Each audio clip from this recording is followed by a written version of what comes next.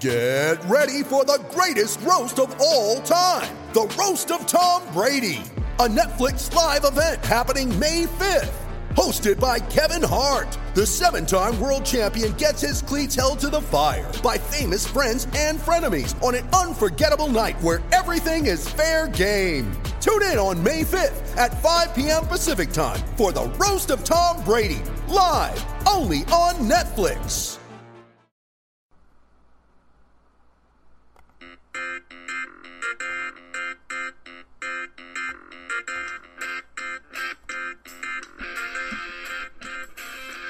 What you want, we've got, and it might be hard to listen, but it makes your rage glisten. Our voices bout the games, and you know we talk about the latest goings, more so than any other, and all Mountain West matters. Well, you listen to this podcast too. And you rant about this podcast too. Just a site where Jeremy analyzes some matches and Kiss can grin the britches. We do some good interviews. And you know, from Fresno all the way to Boise, from Logan down to Eston, they're calling out our name. Well, you listen to this podcast too. And you love this podcast too. Welcome into the latest Mountain West Connection podcast. Jeremy Moss here, MWCconnection.com.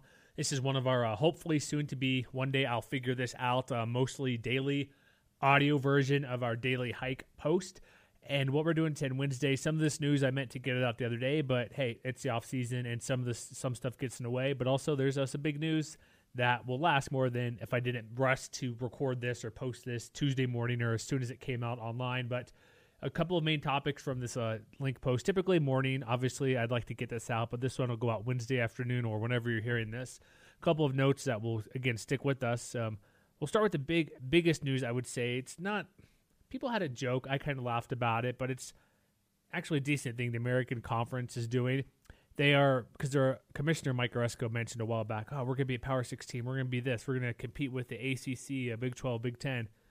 Well, first of all, let's get the laughter out of the way, partly because revenue is a big key reason to be considered a Power League, as does access to the Orange Bowl, the Sugar Bowl, the Fiesta Bowl, all those major bowl games, not fighting it out with the Mountain West or the Sun Belt and the other conferences, Conference USA, MAC, those type of leagues.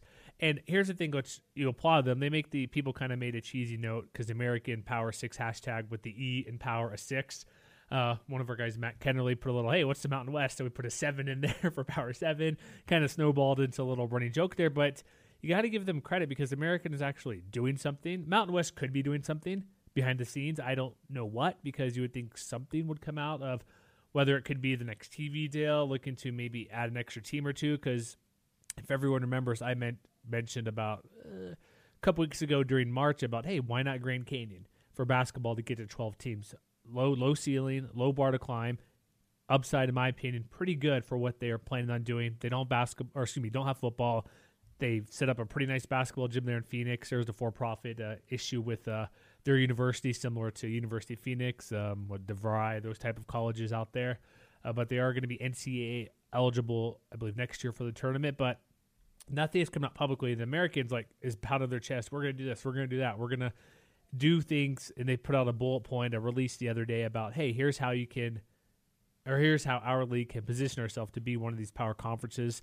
And you have to applaud them for that, because they put out a presentation about saying they want to do this. They want a New Year's 6 bowl game, 2 to 4 top 25 teams every year. Here's let me go over what they mentioned here. Of those two I mentioned, 7 to 8 bowl teams. Mountain West is in that range. They usually get 6. They got 7 a couple times, which is good for the league.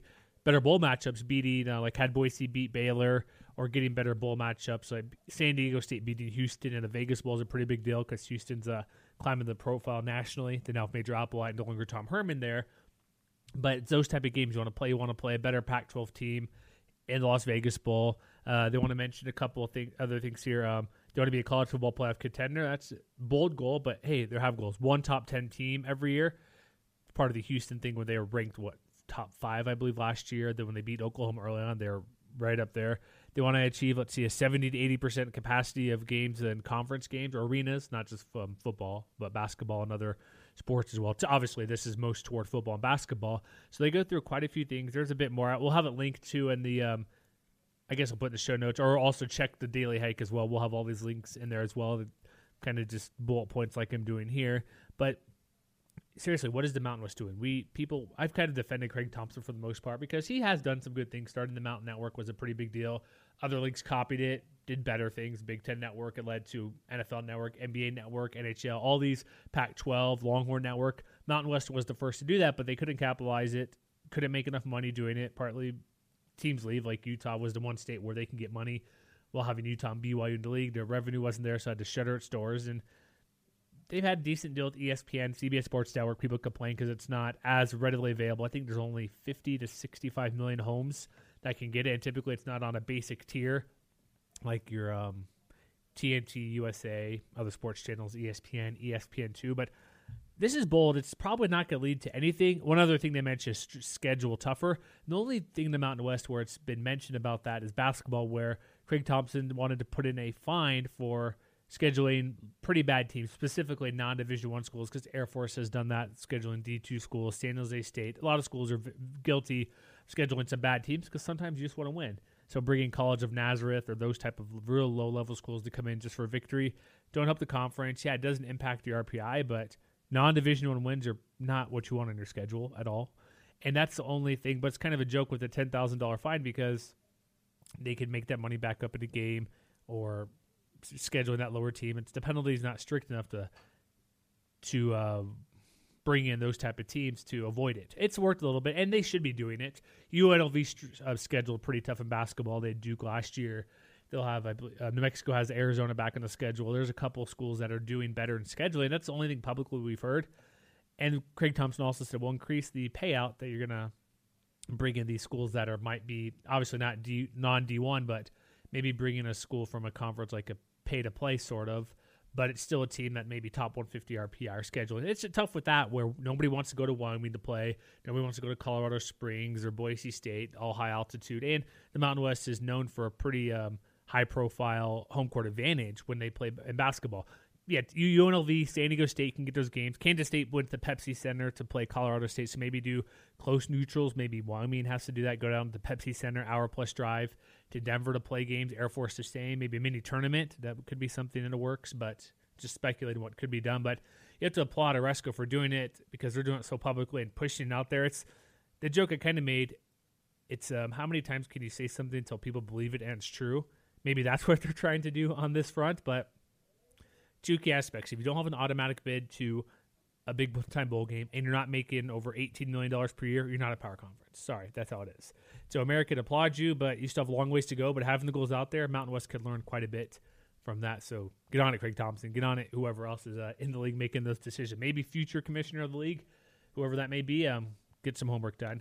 Another couple of notes here on the Air Force issue we talked about on our last podcast post-draft. Me and Matt spent a ton of time on it, where we went over to see and look into how this rule came about. So if you haven't heard, which if you're a fan of our site or read anything about Mountain West Sports, you heard about Air Force Academy not officially signing the release to allow players to pursue a pro contract. There's already a backup goalie with Edmonton Oilers, had a 6-figure deal. One player got drafted for Major League Baseball, and then most recently, of course, Jalen Robinette and possibly Weston Stillhammer. Stillhammer undrafted for sure. Robinette likely to be picked later in the draft, but it was just handled so poorly because we found out Saturday morning about what went on, what happened. Like, holy crap, what is going on here? Weston Stillhammer found out by reading the Denver Post. Coaches didn't know about it.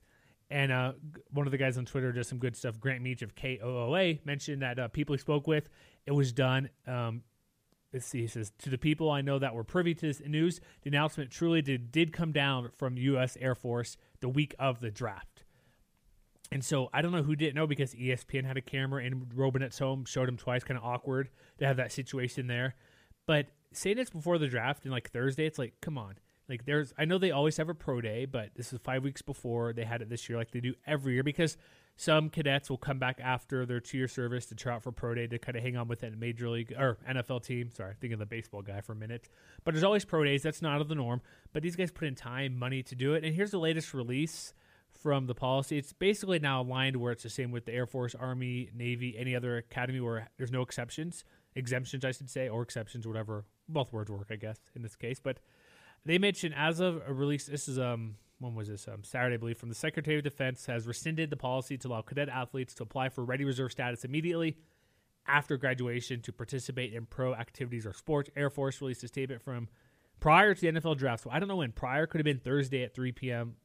hours before the draft, because it seemed like the people on TV, ESPN, NFL Network had no clue that this is an issue. I know a ton goes on in the draft, and it's not a big enough deal to talk about an Air Force guy, but Air Force guy drafted hasn't happened, I believe, in over 20 years.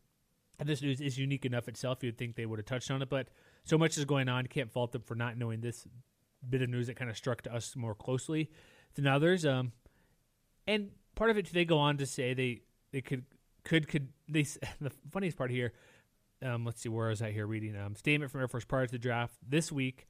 So NFL teams would be aware that the service would no longer support these requests, and they could conduct their business in good faith.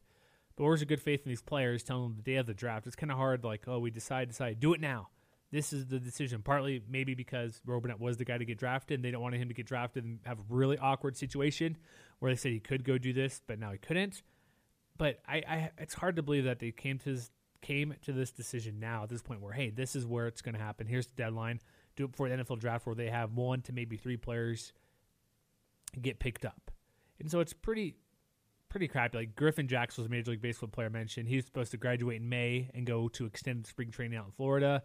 But these guys know what they're getting into. Like Stillhammer wasn't. I think he's more upset about how he found out about it. Like he knew he'd maybe stick with the team for a little bit here and there, get a chance in mini camps, rookie tryouts, maybe make a roster, 90-man for training camp later in July and August. But to pull the rug out when they knew this was a possibility, that, hey, we can go to the NFL, we have a chance, we can still serve, because go back to our prior podcast in the draft, the first 20 minutes, there's a lot of things that could be done to promote the service academies, all 3 of the major ones that have a few players sprinkled into Major League Baseball, NFL, hockey, other sports.